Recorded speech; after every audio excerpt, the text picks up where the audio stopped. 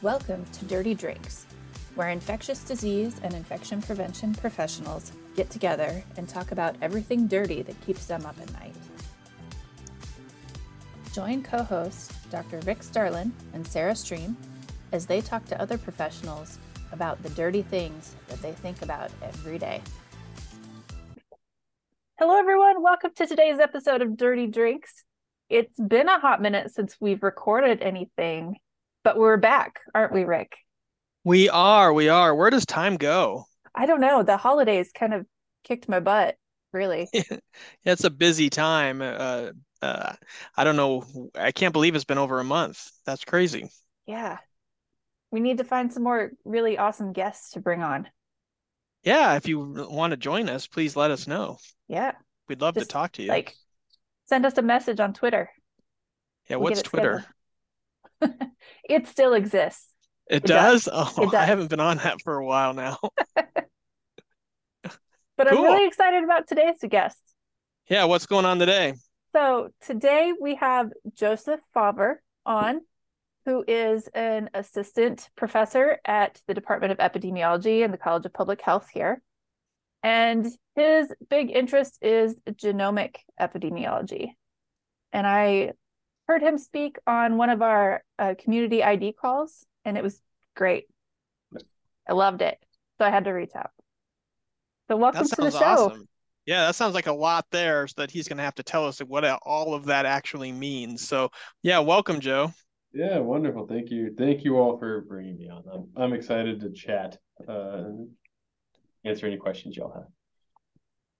Why don't we start with what is genomic epidemiology? Yeah, great question.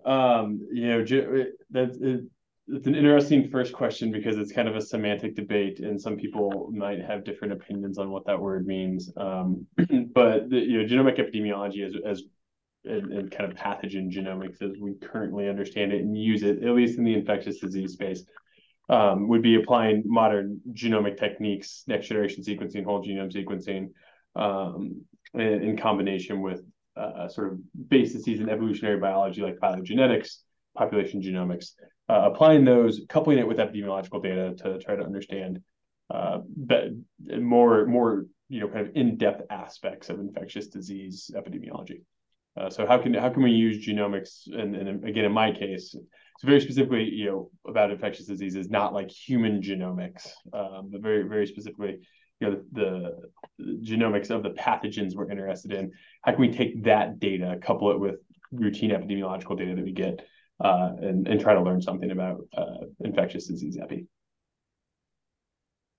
Yeah, that sounds pretty complex there. Just something recent. So you're talking about genomics and whatnot. So with COVID, and I assume that was some of what you've been doing here lately, is terms of looking at the different variants, and then trying to figure out, I assume, some kind of different behavior with the different variants and those kinds of things. Yeah, I think that's probably the best current example, and the most prescient one, and kind of the easiest one to point to at the moment.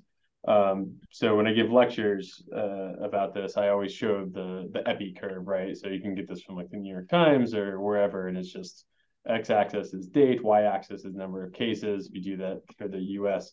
There's a lot of bumps, but there's some very, very large bumps in cases. And the example I always give here is, if we didn't actually have genomic epi kind of running in the background and under actively sequencing all of these cases of SARS-CoV-2, that epi curve wouldn't make any sense, because we know the vaccines are pretty efficacious, especially very early on.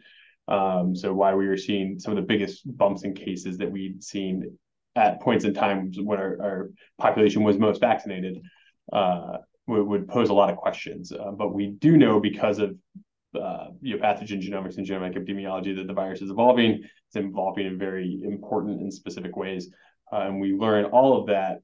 How those changes in the virus genome actually affect certain things like antibody neutralization or cell receptor binding. You have to do experiments to work that out. But to know that those changes even exist, you have to do genomic epidemiology. Yeah, that's pretty fascinating. So quickly after SARS-CoV-2 was described before it even had a name or anything like that, there was a genetic sequencing of the virus, and so that was pretty widely disseminated. So if you go back to the wild type virus, the initial virus, and then go through the changes that we've had, up until now with the different variants and watching the epi curves and stuff, how much evolutionary change are you looking at that leads to these spikes and with these variants? Is it a lot of change? Is it just a few amino acids, or what's the good question. And other, are there new virulence factors that are coming on, or is it just changes in attachments that they have pre-existing already? Yeah, so a few things there.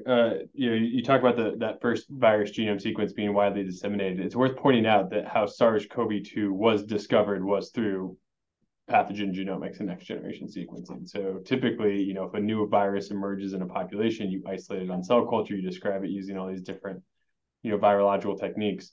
The way that we knew what this was, and I say we collectively, as in like the scientific community, was solely through genomics and next generation sequencing data. So also kind of a lecture I often give is show that the timeline of when ProMed and the World Health Organization bulletin came out and said, there's clusters of these undiagnosed pneumonia cases in Hubei province, China, and they're undiagnosed because they're failing the routine diagnostics. I'm not a clinician. I would imagine they'd be running things like biofires, routine RT-qPCR assays, whatever, and all those kept failing. So they took some tissue sample, whether it's likely like sputum or aspirin or something, and just did really, really deep next generation sequencing and used modern approaches in bioinformatics and computational biology to de novo assemble a viral genome. And we could tell using phylogenetic based approaches to say how closely related is this virus to other viruses. You could say it was not only was it a coronavirus, is it a Sarbeco coronavirus, is it beta coronavirus, somewhat similar to SARS, but still very genetically distinct enough to say this is a new thing. So genomics really has been playing a role since day one.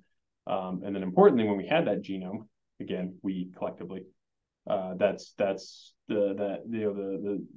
sequence to that spike protein, the RNA sequence is what went into the Moderna and Pfizer vaccine that allowed us to kick off vaccine development almost immediately. It allowed for the development of other diagnostics, RT-qPCR based diagnostics, and the rapid diagnostic test, right? You need to be able to isolate that protein and express that protein. And the easiest way to do that now is to express it in the cell culture systems that you need the nucleic acid sequence for. And then it allowed us to develop techniques to sequence a lot of other SARS-CoV-2 genomes.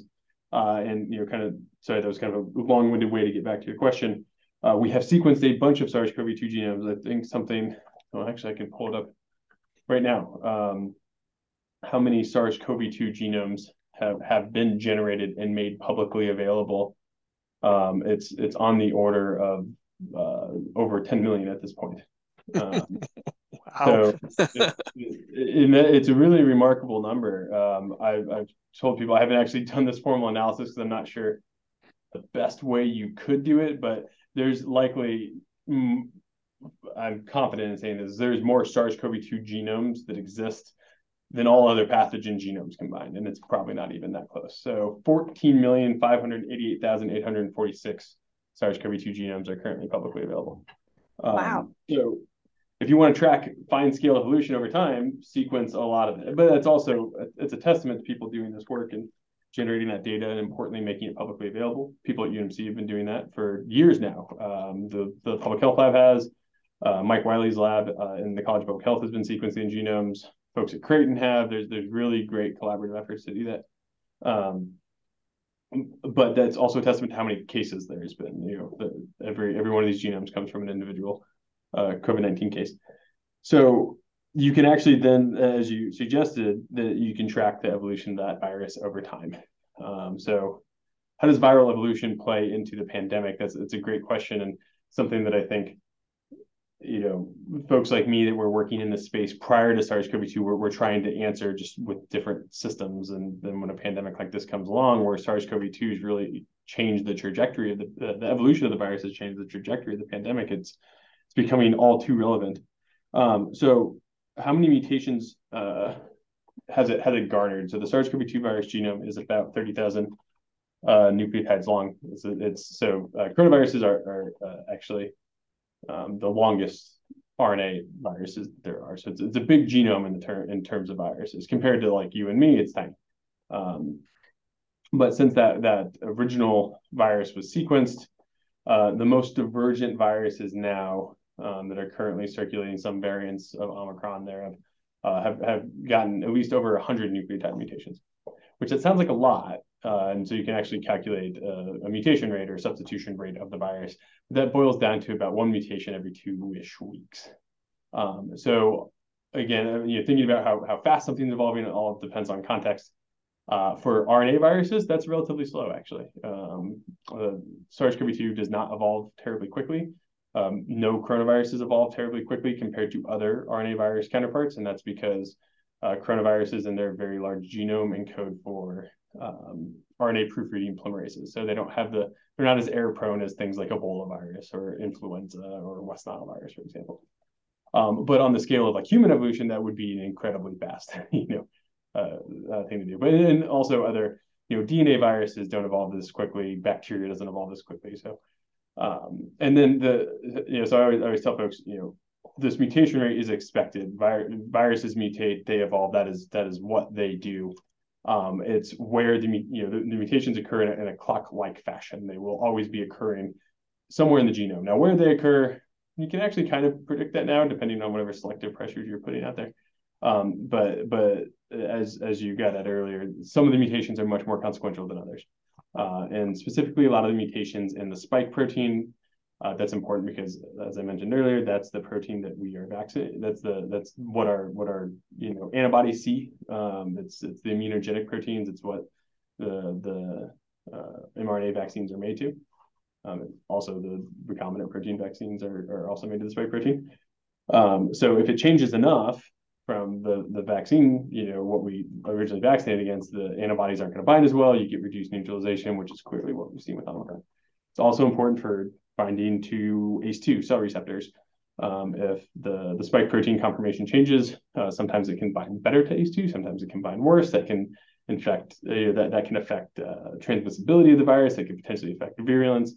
But there's a lot of groups doing really fine scale studies on like how does this mutation change these exact parameters. So sorry, it was a little bit of a long-winded answer, but there's the evolution of the virus genome. To me, obviously, I'm coming at it from this context, but really is kind of the name of the game at this point. That's really what is making the trajectory of this pandemic look peculiar. How do you feel about the variant naming system? It's hard. They're taking a phylogenetic-based approach to it. Everything that is Omicron shares a most recent common ancestor. It is a logical way to name things. Importantly with the naming that we got right early on is that we need to stop naming things based off geographical locations, which is very important. The quote unquote UK variant or the South Africa variant, like that's stigmatizing. We should do away with that, and we did. And that's the right thing to do. Greek alphabet, great. You can't name every variant because then it depends on every virus that's generated is going to be slightly different in some way. So they try to make sublineages. I prefer the Pango nomenclature. So when we talk about Omicron or Delta or Alpha or whatever, but really what's nice is looking at this kind of hierarchical system. So B.1.1 or B.1.1.7 was alpha, but all the dots means that basically there's sub clades within the larger clade that are moving forward, and then some of them get Greek alphabet names. So it's hard to do. It's not, like I said, thankless work. There's people that scour these phylogenetic trees all the time and are diligently updating all this information. Yeah.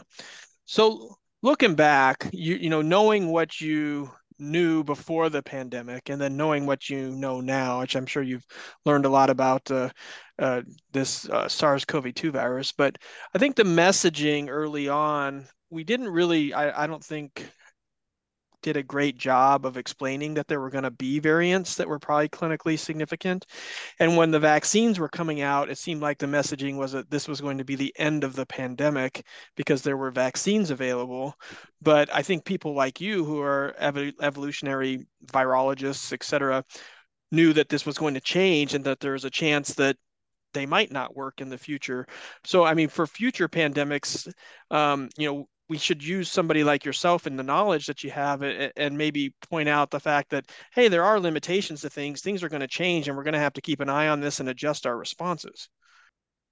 Yeah, it's all actually, I'm trying to think back to the beginning of the pandemic, and frankly, it's hard to think about for a variety of reasons, in part because we were working on this,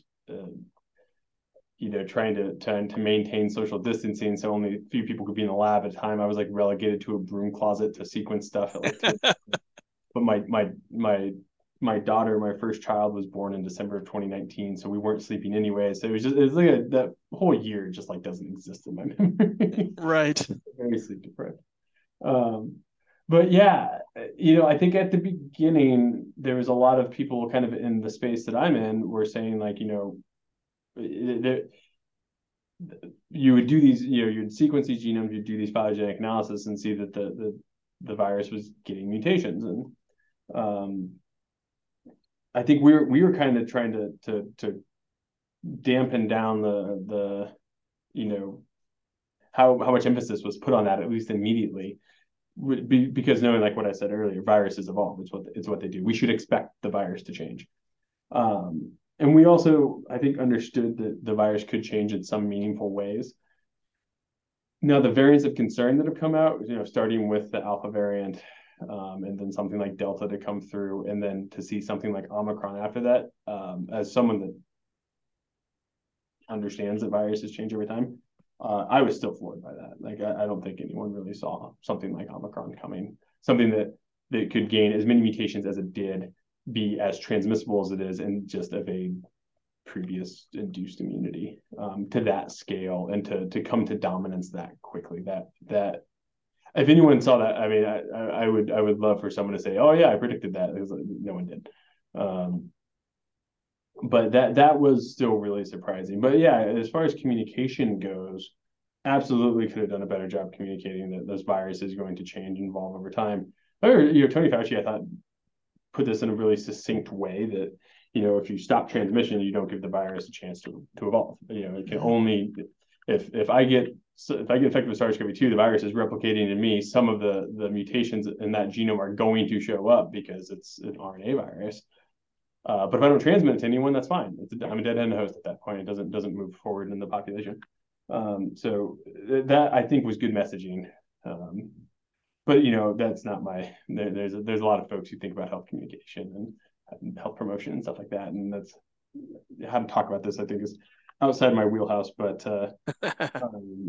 yeah, no, it has changed a lot. And then thinking about like how it's changed vaccine efficacy, really, I would imagine that's a hard thing to try to predict. I think, again, not being an immunologist, I'm really a respiratory virus person. My background's in medical entomology and parasitology, is mosquitoes and ticks and viruses and worms and stuff.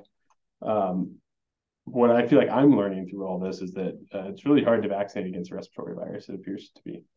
We don't vaccinate against flu very well. We don't vaccinate the SARS-CoV-2 vaccine. Is very important, especially in keeping people out of the hospital. That's how we should always talk about this. But as far as preventing infections, they don't really seem to work that well for that long. Yeah, agreed.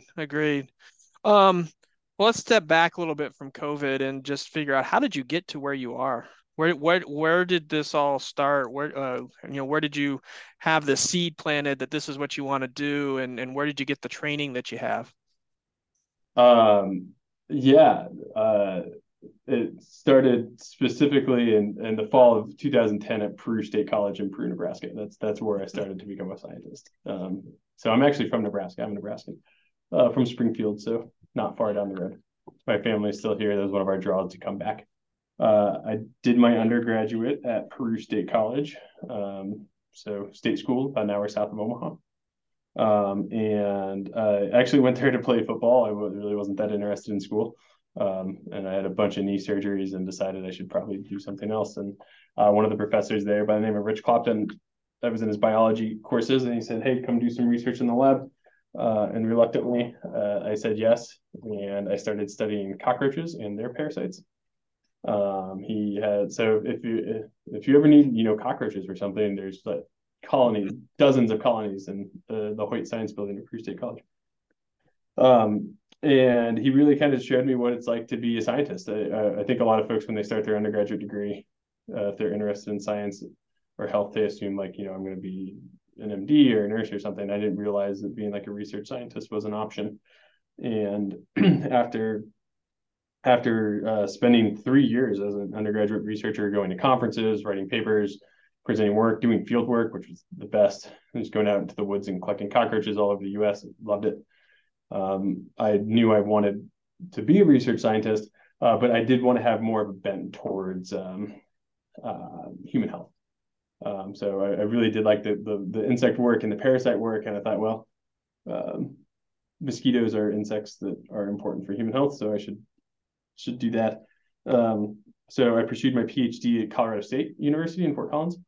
So if you're in the vector-borne disease space, I would say Fort Collins is the highest per capita rate of medical entomologists in the world, because the CDC vector-borne disease branch is also there. So I was in Dr. Greg Ebel's lab in the arthropod-borne infectious disease labs out there. Greg Ebel is an evolutionary biologist, tick mosquito guy, and he let me come work in his lab for 4 years and get my PhD working on West Nile virus, working on a few different ways to do infectious disease surveillance using mosquitoes. That gave me a chance to spend some time in West Africa, some time in Mexico during the Zika virus outbreak, which was incredible.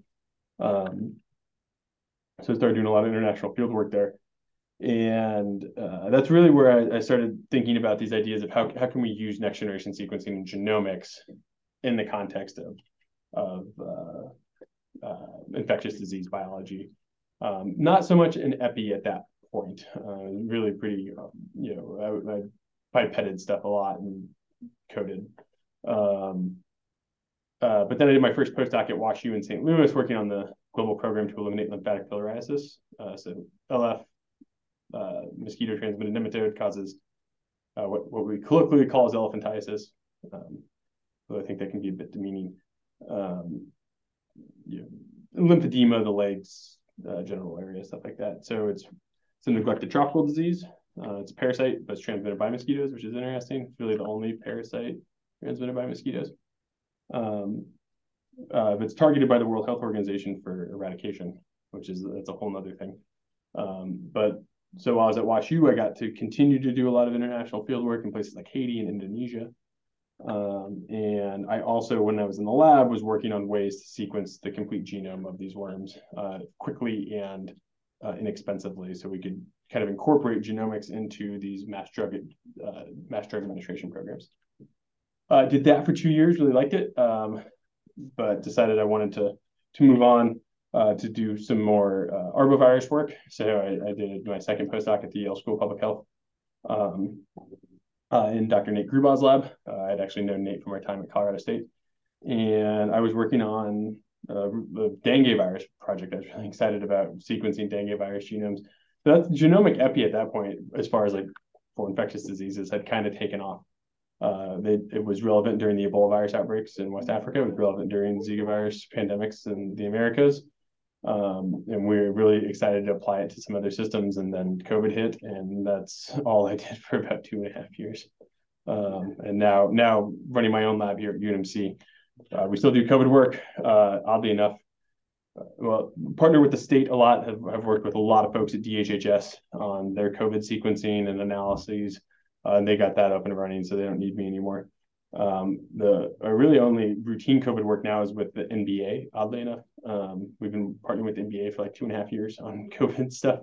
But besides that, the lab is doing a lot of parasite genomics as well. So we work on hookworms, we work on filarial worms, whipworms, again, trying to develop ways to start applying some of these same techniques, not to just virus infections, but parasite infections, but specifically in the light of these control programs. So again, sorry, roundabout answer of how I've wound back up at UNMC. Yeah, no, that's terrific. That's awesome. We'll have to talk offline a little bit about WashU because that's where I trained actually. So Oh, very cool. Yeah, I was in yeah, internal med there, working with Gary Weil and Peter I Fisher. was gonna say you probably worked with Gary Weil. He was one of my favorite attendings when I was a fellow back in the day. I bet Gary's a character. Yeah, he's a good guy. I saw him for the first time in about 4 years at ASTMH this year. Still there, kind of pushing that entire field forward almost, single-handedly. It's incredible. That's very cool. It sounds like you had great mentors along the way, and it's always really awesome when you find your passion. What advice do you have for maybe some students who don't really know what they want to do yet, but are trying to get into the medical or science field? Yeah, good question. And yeah, no, you hit the nail on the head. Like I am where I am because I had good mentors, but very importantly, good mentors at specific times in my life that when I needed them. As a student at Peru State, surely did not have. I think I was a physical therapy undergrad minor or something. That's what I was gonna. I was gonna go to physical therapy school. It's nothing wrong with going to physical therapy school. But I had someone come in and just like show me that there's all this other stuff you can do. And again, importantly for me was realizing, what I was learning in the classroom. So Peru State's really such a unique place, and it's a really special spot, I think, to be a scientist because it's very small, but the science faculty is very dedicated. And actually, like half of them when I was there were like bona fide publishing parasitologists, which surely shaped my trajectory in that way. But it was important for me to realize that I really liked the stuff I was learning in class and like our zoology courses and our botany courses and ecology and parasitology. And then started thinking about what my career would be. I was like, well, I wouldn't be using any of this if I went to physical therapy school, but this is what I really like. And just having someone show me that, like, you can actually just be a scientist like that as a job, that is something you can do. You don't have to like science, but immediately have to get into like a clinically oriented field.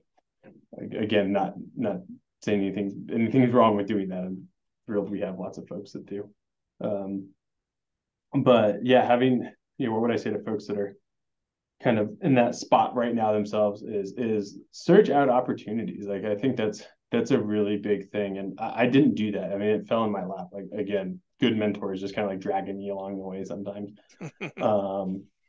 But there's a lot of different opportunities in a lot of different spaces. And I was fortunate that, kind of being able to do this sort of research as an undergraduate.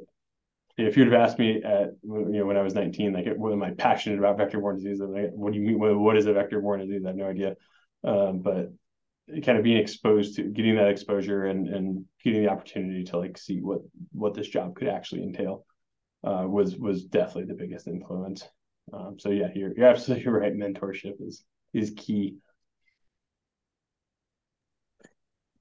Yeah, so you talked a little bit about doing parasites, and I assume just from what you talked about before, that genomic variation in parasites is probably a little less than it would be in viruses with different amounts of genome and everything else. But how much does that help in your epidemiologic work? You talked about filariasis, and I think you talked about hookworm offline too. So what are you doing with those types of infections, and how does the genomic epidemiology help with those? Yeah, it's interesting. It's kind of, you have to your framework's a little bit different. So I mean, just the biggest difference, purely from a genomic epi standpoint, just starting with the disease biology itself. You're right. These are, worms they're animals, right? They're more like you and me than they are like the viruses. They have chromosomes and really big genomes that are DNA based, and can acquire mutations as well. So the biology is just different, but actually we don't actually have a great feel for how diverse the populations of these parasites are. There's just so little work being done on it. There's so little sequencing data that's been generated. So yeah, the fact that they're DNA organisms, they don't replicate nearly as quickly as viruses do. You would think that there's just less genetic diversity. But importantly, the prevalences are much higher. So not SARS-CoV-2 is not the example because the prevalence is incredibly high. But for a lot of other viral infections or outbreaks, they're relatively limited. But, hookworms infect 1 billion people around the world. 25% of the world's population is infected with a soil transmitted helminth. So the population sizes are gigantic. We just don't have a good feel for how diverse that is. But the practical differences are data generation. Sequencing a 30,000 nucleotide virus, it's about that big, is a kind of a different proposition than sequencing like I said, an animal. So the hookworm genome, for example, is 350 million base pairs long, not 350,000 base pairs long. So, orders of magnitude larger genomes. But I think the biggest difference in the questions that we can ask is how do these these kind of global health programs, mass drug administrations, deworming campaigns, things like that, really large scale treatment of populations with antihelminthic drugs, kind of indiscriminately for the most part. You go into areas and treat everybody with ivermectin or albendazole or DEC or some combination thereof. What's the effect that drug distribution is having on worm populations themselves? And we don't have a great feel for that. Where we can look is in the veterinary literature. So our livestock are subjected to the exact same MDA routines with things like ivermectin. So Haemonchus contortus is a good example. I forget the common name of it. Something to do with I think maybe the barber pole worm. Is that it? Anyways, it's a common worm of sheep and cow, because these are livestock and those worms can cause problems. They've been, treated at an industrial scale. And what we found out was that, you can reduce worm populations for so long until you drive drug resistance in all of those populations. So there's been epidemiological evidence that some of these MDA campaigns aren't working as well in humans. So people that used to have hookworms, you could treat them with this drug, they would get rid of all of them, and the drug would work fine. That's not happening as much anymore. It's very spotty and depends on what populations you're in. So the logical hypothesis is that you're selecting for drug resistance in these populations, but we just don't have a good feel for what that looks like. So in general, these are the questions we're interested in asking. How can we use genomics to understand, the evolutionary population biology, the dynamics of these worm populations in light of mass drug administration? You can also kind of use that as a metric to ask yourself, is the MDA working? Theoretically, if it works well and you treat everyone in the community, you're removing a bunch of worms from the population. So if you look at, just kind of routine your population genetic analyses like heterozygosity rates of inbreeding in populations, genetic diversity in general should go down if you are successfully treating the populations. But if you're not, they're going to stay the same. The way to think about this, there's a term that was coined by Stephen Doyle and James Cotton when they were at the Sanger Institute working on some of these problems, called eradication genomics. It's basically the exact opposite of conservation genomics. So, we're always trying to keep endangered species around, make sure we don't kill off all the sea turtles and the cheetahs. And the whole idea of conservation genomics is to increase genetic diversity in these populations, increase individuals, let the populations grow. But these worms, we're trying to do the exact opposite. So you just take all these metrics that you have for conservation genomics, invert them, and that's kind of the idea. That's very interesting. My mind is like going 1,000,000 miles a minute. What is your favorite and least favorite parts about your job right now? You're going to get me in trouble asking me those questions. I love the research. I really do. I consider myself a research scientist first and foremost.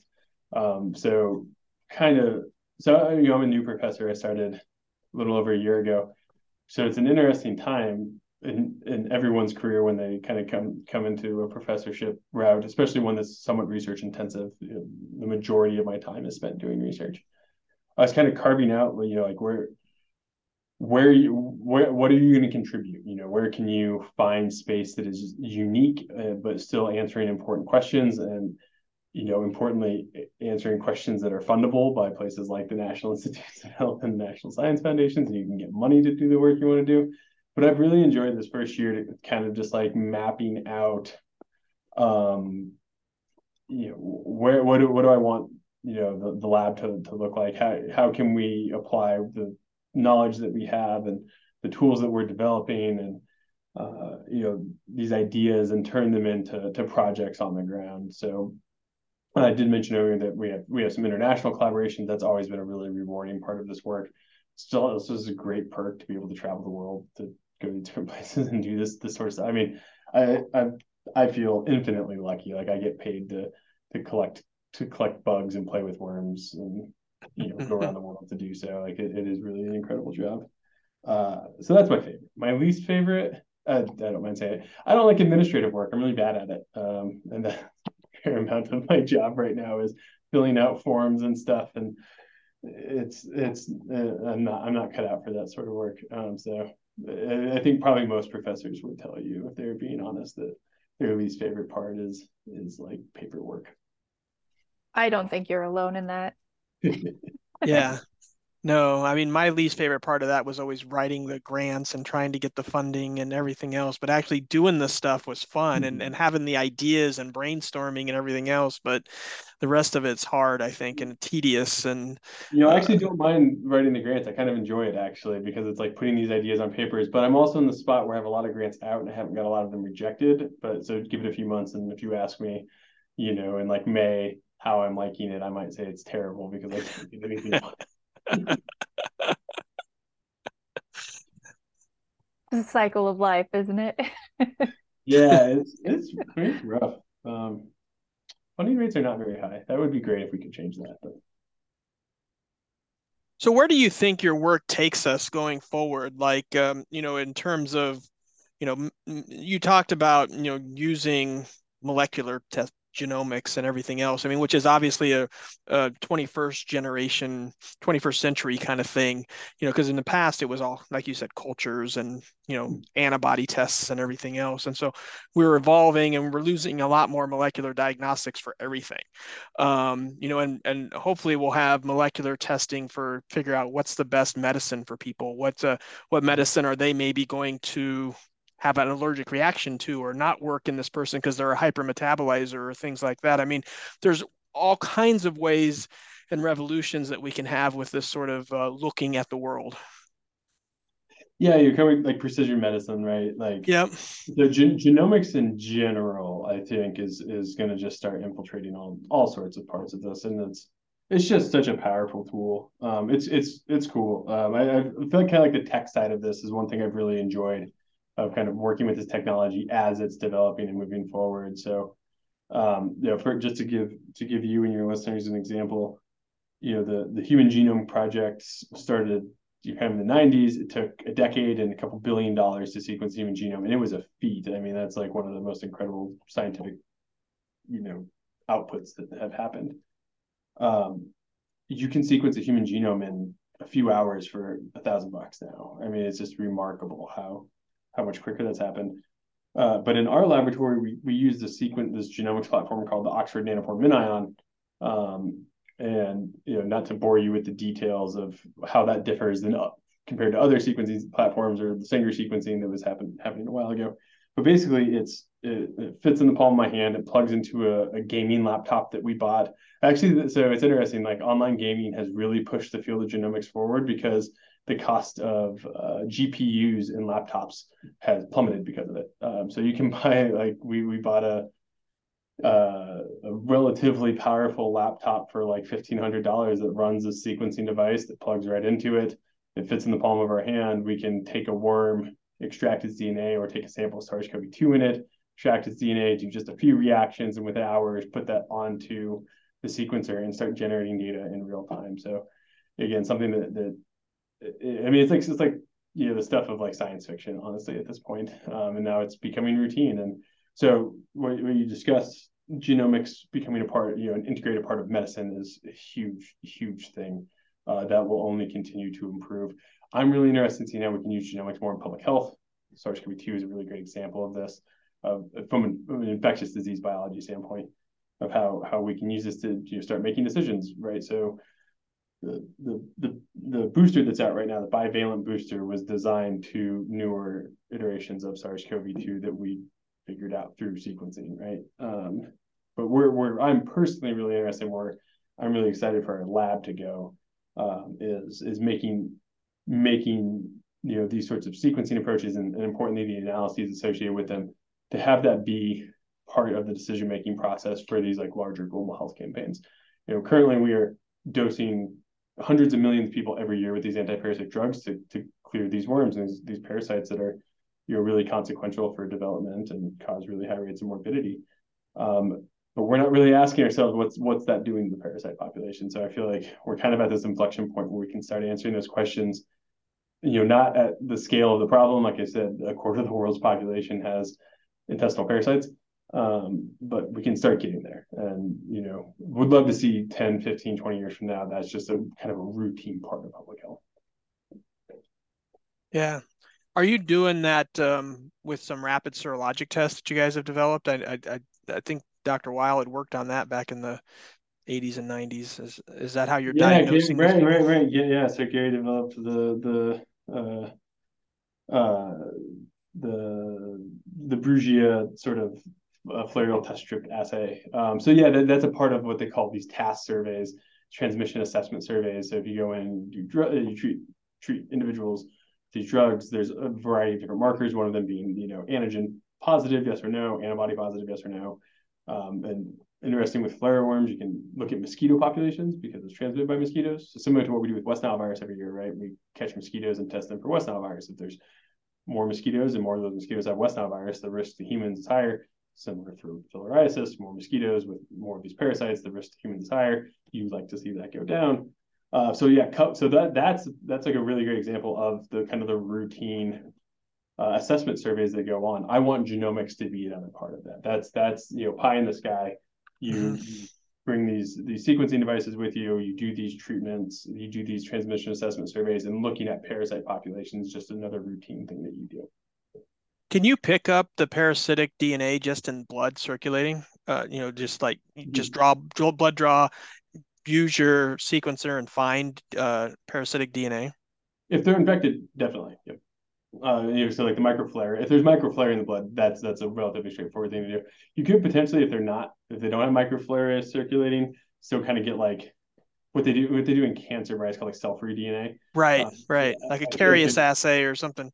I bet there's something you could do similar to that. We should test it. I don't know. Yeah, that would be amazing. Well, we are rapidly approaching the end of the hour. Do you have any questions for us? Questions for you all. Yeah, what's the favorite part of your job? Oh, the favorite part of my job is I'm an infection preventionist, and we're contracted with the state to support healthcare facilities. So my favorite part of my job is just going out and educating on infection control and getting into those facilities that need help and answering their questions and making it a safer healthcare facility. What an important thing over the last 3 years. I'm sure that's been busy, really hard.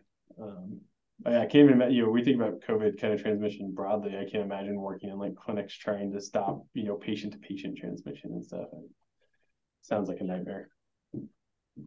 Yeah, that it's fun. I mean, the education part of it's fun, reaching out to people, helping people. I wear many hats here at UNMC, but at the end of the day, I think the reason that I went into medicine and the reason I liked ID was still that the patient provider interaction and figuring out what's going on with people, trying to solve complex problems, and actually one of the things I like about infectious disease, which is where you're trying to get with your filariasis research, is that you can actually make people better. We're hopefully not palliating chronic diseases. We're actually treating people and curing them, which I think is still a great thing. I mean, antibiotics, antiparasitics, antivirals, or whatever, they're miraculous drugs, what they can do, as long as we use them appropriately and keep them around. And so that's a big part of what we do. But I still like the fact that I can see somebody who's super sick in the hospital, give them an appropriate therapy, see them back in clinic, and they're better. I mean, it's amazing. That's incredible. How has your all's job shifted since the pandemic slowed down a little bit? Yeah, that's mine has changed tremendously. I'm also medical director for employee health at Nebraska Medicine. So, and I'm one of the medical directors for the infection prevention grant that Sarah works on. So, pre this, that jobs were, relatively, yeah, I wouldn't say straightforward, but they were, you kind of knew what you were going to expect. Then we started having the meetings in December of 2019 that something's going on and it's going to get here, and so how do we prepare for this? And the whole world turned upside down, as you all know. It's gone in fits and spurts a little bit, as you talked about with the different variants. There's been times when it's been horrible. The Omicron time was horrible. um, we seem to have settled down a little bit into more of a routine now. And so shifting back to regular things that I do. The other thing that I like to focus on is non-tuberculous mycobacterial infections. So clinical treatment of those. And so working on getting that back going again and trying to get some back to a little bit more of normalcy still with COVID meetings and COVID tracings and everything else thrown in there is kind of where we're trying to get back over the last few months. I think, whatever new normal is, I don't know. Yeah, that's really a tough question for me. So my background is in dentistry, and I think getting back into the more preventative infection control, like doing a full facility review and not just focusing on, are you wearing your respirators? Are you encouraging social distancing? Like those sorts of things. Everyone's sick of COVID now, talking about it. I'm sure you are. Both personally and professionally. Yes, yes. But I think just getting back into general infection prevention has been really satisfying. Yeah, it's definitely an area that suffered a lot during the pandemic. I mean, if you look at lots of other infection rates, they went up. Some of the issues, maybe there was just something published about needle stick exposures in healthcare workers had gone up. Just because you're doing things in all this different PPE that maybe you're not used to, and your focus is on other things, and so it's we got to get back to some of those and figuring out how to get those back down and live in a world where COVID is still here and still real, and wait for you guys to tell us when influenza changes or some other virus decides to evolve and cause the next problem. Yeah, let's hope to dampen down the pandemic for the next few years. Right. It'd be nice. It'd be nice. At least, a year ago we were hardcore into the Omicron wave. This year we're doing better. Progress, right? Totally agree. We are in a much better spot now. Yes. Although, there are new variants out there, as you hear in these state calls. Some of these recombinants. Get to see what that's actually going to look like. But I do like to think that we're in a much better spot right now than we were a year ago. Definitely. Yeah, this week, a year ago, this month, a year ago, so January of 22, I think we must have had a quarter of our colleagues at Nebraska Medicine develop COVID infection in that 4-week time. That's insane, isn't it? It's incredibly, yeah, right. I mean, it's hard to even fathom right now, but that's where we were not that long ago. So moving in the right direction anyway. Yeah. Absolutely. Well, thanks for joining us. We greatly appreciate it. Now, you're going to have to come back and tell us what you figure out with your worms. So if you get over there and figure out some stuff, we're going to have to learn about where things take you as you get these things launched. Would much rather be talking about worms than COVID. We'll do a whole episode on worms. Yeah, there you go. Yeah, that's a great idea. Awesome. Well, thank you so much for joining us. Absolutely. Thanks for reaching out. This is a lot of fun. Yeah. For all of our listeners out there, thanks for joining us for another episode of Dirty Drinks, and we will catch you on the next one. Thank you. Thank you for joining us for today's episode.